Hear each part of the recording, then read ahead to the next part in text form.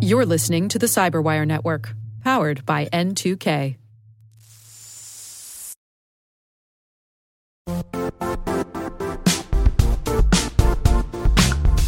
The IT world used to be simpler. You only had to secure and manage environments that you controlled. Then came new technologies and new ways to work. Now, employees, apps, and networks are everywhere. This means poor visibility, security gaps, and added risk. That's why Cloudflare created the first-ever connectivity cloud. Visit cloudflare.com to protect your business everywhere you do business.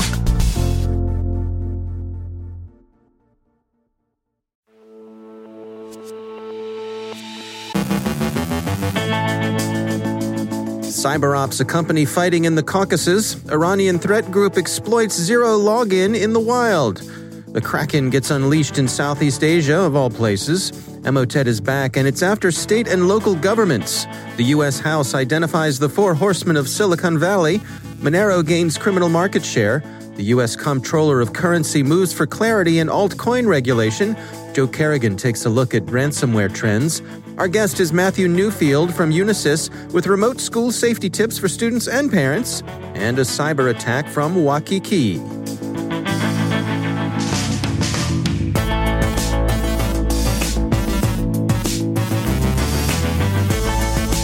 From the CyberWire studios at Data Tribe, I'm Dave Bittner with your CyberWire summary for Wednesday, October 7th, 2020.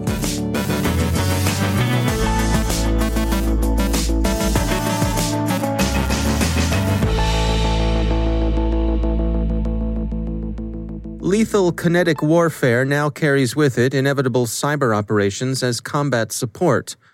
Fighting between Armenia and Azerbaijan over the disputed territory of Nagorno-Karabakh continues. It's increasingly accompanied by supporting cyber operations. Cisco's Talos unit finds that an unspecified threat actor, probably a foreign espionage service, is deploying Poet rat malware against government and civil targets in Azerbaijan, often through phishing campaigns themed to take advantage of the ongoing conflict. That foreign intelligence service need not belong to Armenia. Many governments in the region are interested in the conflict. Both Turkey and Russia, for example, are closely concerned with the fighting.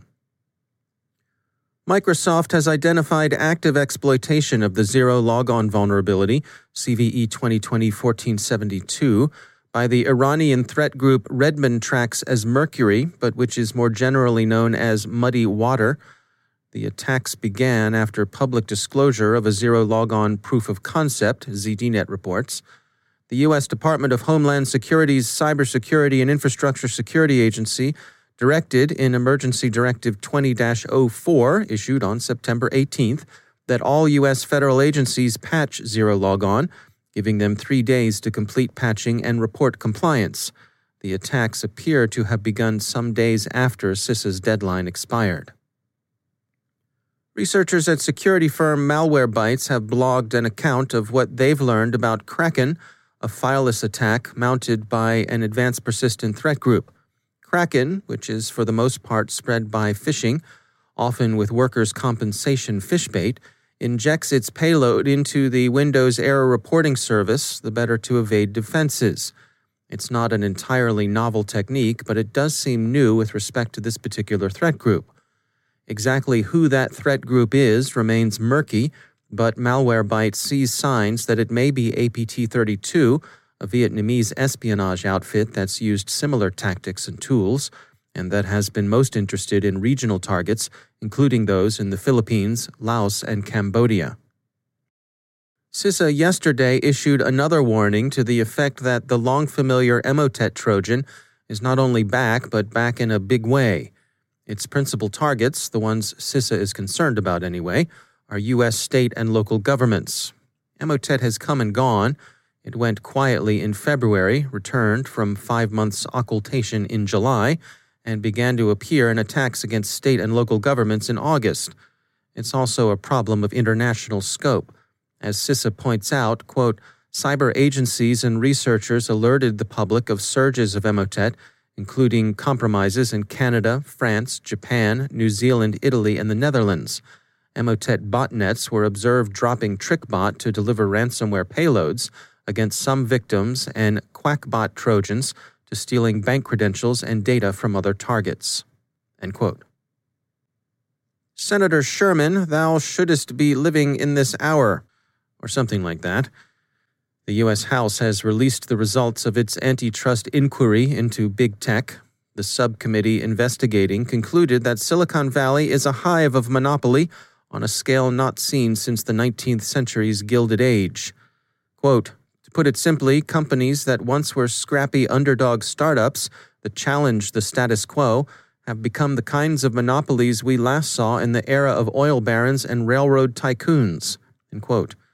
Google's parent, Alphabet, Apple, Facebook, and Amazon are singled out as the new robber barons. 150 years ago, it was Stanford, Hopkins, Huntington, and Crocker. Nowadays, it's apparently Pichai, Cook, Zuckerberg, and Bezos. The harsh report is largely reflective of the subcommittee's Democratic majority. The Republican members, while hardly carrying water for big tech, really aren't entirely on board. The report so far hasn't affected the stock market, where Seeking Alpha reports the companies mentioned in dispatches seem to be holding steady. Digital Shadows finds that Monero is taking market share from Bitcoin as the preferred cryptocurrency of criminals, extortionists, and dealers in contraband. In general, what the criminal customers want in currency are accessibility, usability, and anonymity. The attractiveness of those three qualities tends to vary with circumstances, prominently figuring in which is the extent to which the gangs feel the heat is on. As recent criminal cases have shown, while Bitcoin and Monero are both appealing because they're relatively more difficult to trace, they can, in fact, be traced with the right application of effort and technology. So, while both leading alternative currencies are imperfectly anonymous, Monero is generally thought to be better to have the edge. In any case, it seems to enjoy a lower profile in the glare of law enforcement. From stories like this, it's easy to get the impression that altcoin is inherently shady and that the only people interested in cryptocurrencies are get-rich-quick tin horns, black marketeers, pump-and-dump artists, and so on. But that's not at all true, and we wouldn't want to leave you with that impression. In fact, they're maturing as legitimate financial instruments and are growing into a mature regulatory framework. The Office of the Comptroller of the Currency, hoping to ease financial institutions' leeriness of cryptocurrencies, has issued interpretive letters designed, the Wall Street Journal says, to provide some clarity with respect to regulation. The OCC hopes, according to the Journal, to avoid the mistake that's hobbled adoption of new technologies in the past, reliance on the most conservative possible interpretation of law and regulation. So you thought Waikiki was all sand, sun, surf, and island relaxation, didn't you?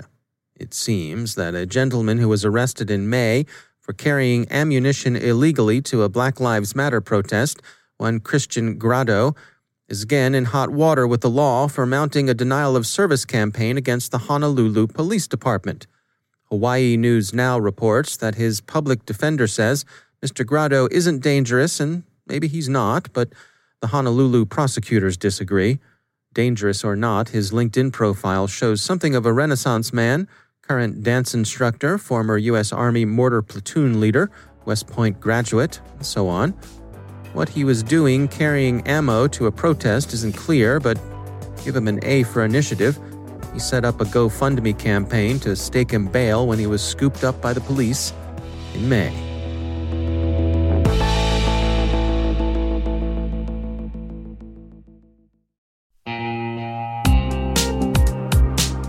Managing the requirements for modern security programs is increasingly challenging and time-consuming.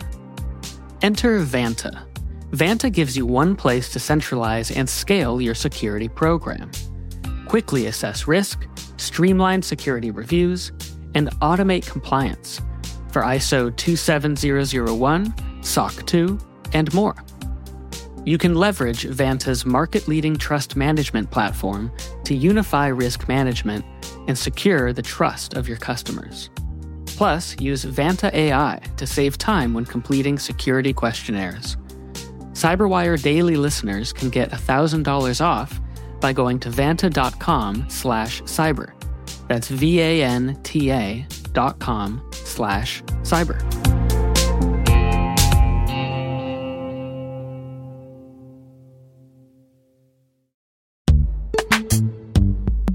In the dynamic world of enterprise security, identity architects and IT leaders face a major challenge. Growth by repeated acquisitions multiplies the complexity of everything. Multiple IDPs, MFA providers, policy engines that all need to coexist. This can lead to fragmented user identities and policies that create security vulnerabilities and add access friction. Strata Identity solves this. Now you can decommission unneeded IDPs and consolidate the ones you'd like to keep without rewriting apps or disrupting users, engineers, and app owners. Plus, Strata's modular architecture makes it easy to integrate with any identity provider without manual maintenance and coding. Join the ranks of cybersecurity leaders using identity orchestration. Visit strata.io/cyberwire, share your top identity security priorities, and receive a pair of complimentary AirPods Pro. Offer valid for organizations with over 5,000 employees. Step into a new era of identity management at strata.io/cyberwire.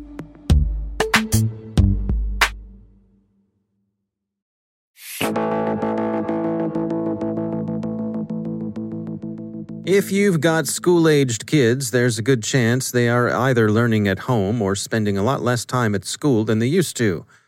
That new reality is proving challenging to many parents, logistically, for sure, but there are security issues as well. Matthew Newfield is Corporate Information Security Officer at Unisys, as well as a board member of the National Technology Security Coalition. He joins us with remote school safety tips for students and parents. So one of the things we recommend is you have to differentiate work and play. This is something I think a lot of parents are not doing when it comes to cyber and technology early enough in a child's life so that it becomes really like muscle memory for them. Most people, when they go into the corporate world, they have to adhere to that acceptable use policy that a lot of us have heard of or even written for corporations. And teaching a child at a young age that there is a difference between what you can do on a computer for school and what you can do on a computer for fun are different. So let's focus on for school. And I recommend one of two things, depending on the situation that you're in. If you're fortunate enough to have multiple machines, let's say your child has their own laptop or desktop, and the school provides one for them to use. Explaining to your child that when they're on the device for school, it is for school purposes only. There's no social media, there's no video games, there's no internet surfing. None of that can happen while you're on that device. And when you're on your personal device, while you can surf and maybe do the things you authorize them to do, there's no schoolwork. And that's a foundation. Do you have any advice for working with folks who may feel a little overwhelmed with this? I'm thinking about parents in particular who may not be that technically savvy, and they're faced with the challenge of securing these devices, their home network, and looking out for their kids all at the same time. It may be new ground for them. Not only is it new ground, but it can be massively overwhelming. And we get that. I get that. A lot of us in the cyber community get that. And we're here to help. We're doing things like this and having these conversations to try to educate people on what they should be doing. And there are a lot of online resources. If you think about the companies that you've bought services from, your home internet, going to their official website and looking for their guides on how do you lock down, their security guides, or how do you harden the devices you bought is a good start. And doing some basic research online of good cyber hygiene for the home is key. And then understanding that they're not at it alone. There are enough of us in this community. We want to help. So reach out to me, to others, to people you may know in this field, and ask for assistance. There are no dumb questions here. And to your point, this is new ground. None of us have been dealing with this full-time school from home before. So ask people who at least have the basic understanding of cybersecurity methodologies what they should do. That's Matthew Newfield from Unisys.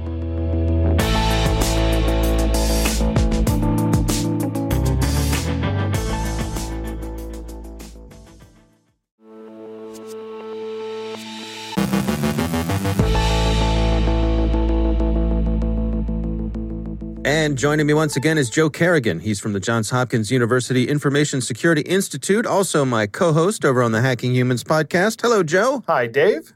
Interesting article caught my eye. This is from ZDNet from Steve Ranger. It's titled Ransomware. Gangs are shifting targets and upping their ransom demands.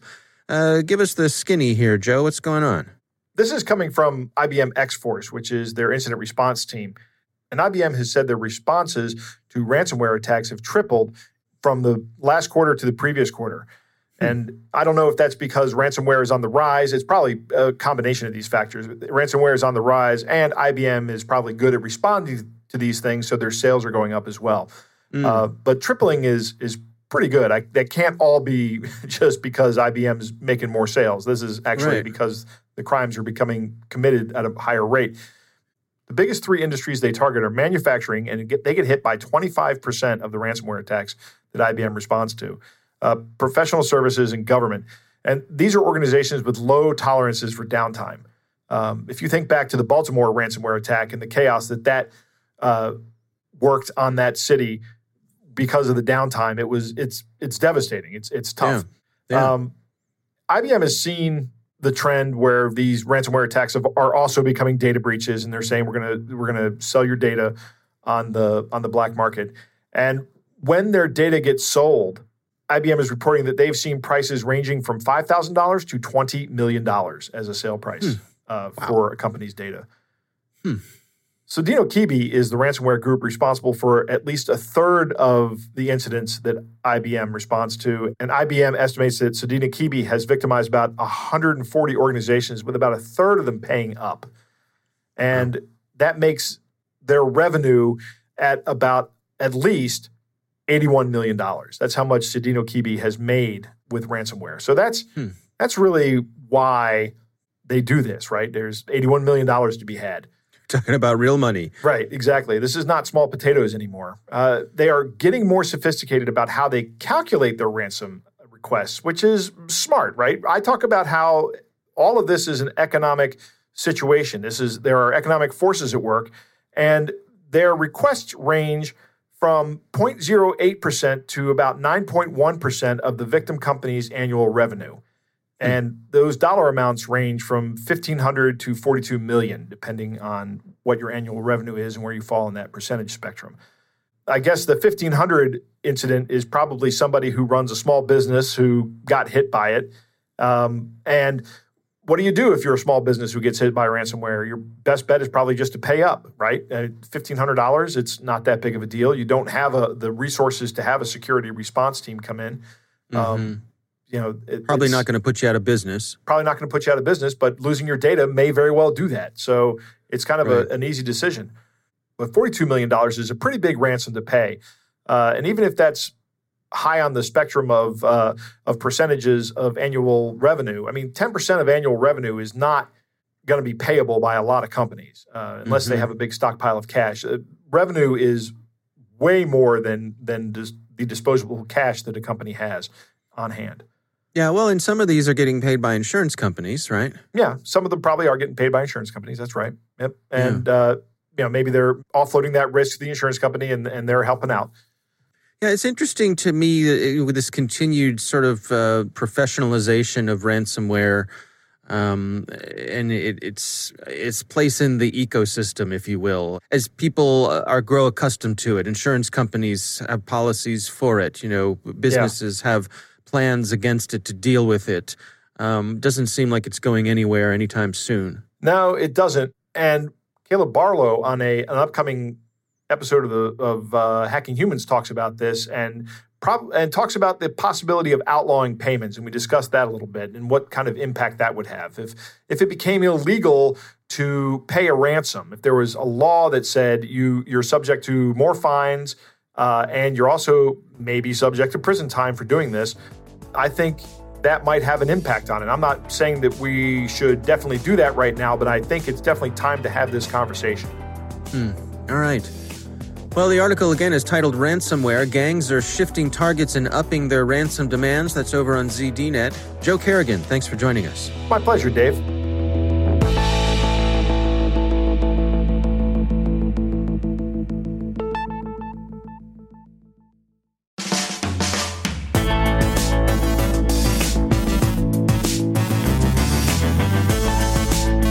And that's the Cyberwire. For links to all of today's stories, check out our daily briefing at thecyberwire.com. And for professionals and cybersecurity leaders who want to stay abreast of this rapidly evolving field, sign up for Cyberwire Pro. It'll save you time, keep you informed, and it will get its peanut butter in your chocolate. Listen for us on your Alexa smart speaker, too. The Cyberwire podcast is proudly produced in Maryland out of the startup studios of Data Tribe, where they're co-building the next generation of cybersecurity teams and technologies.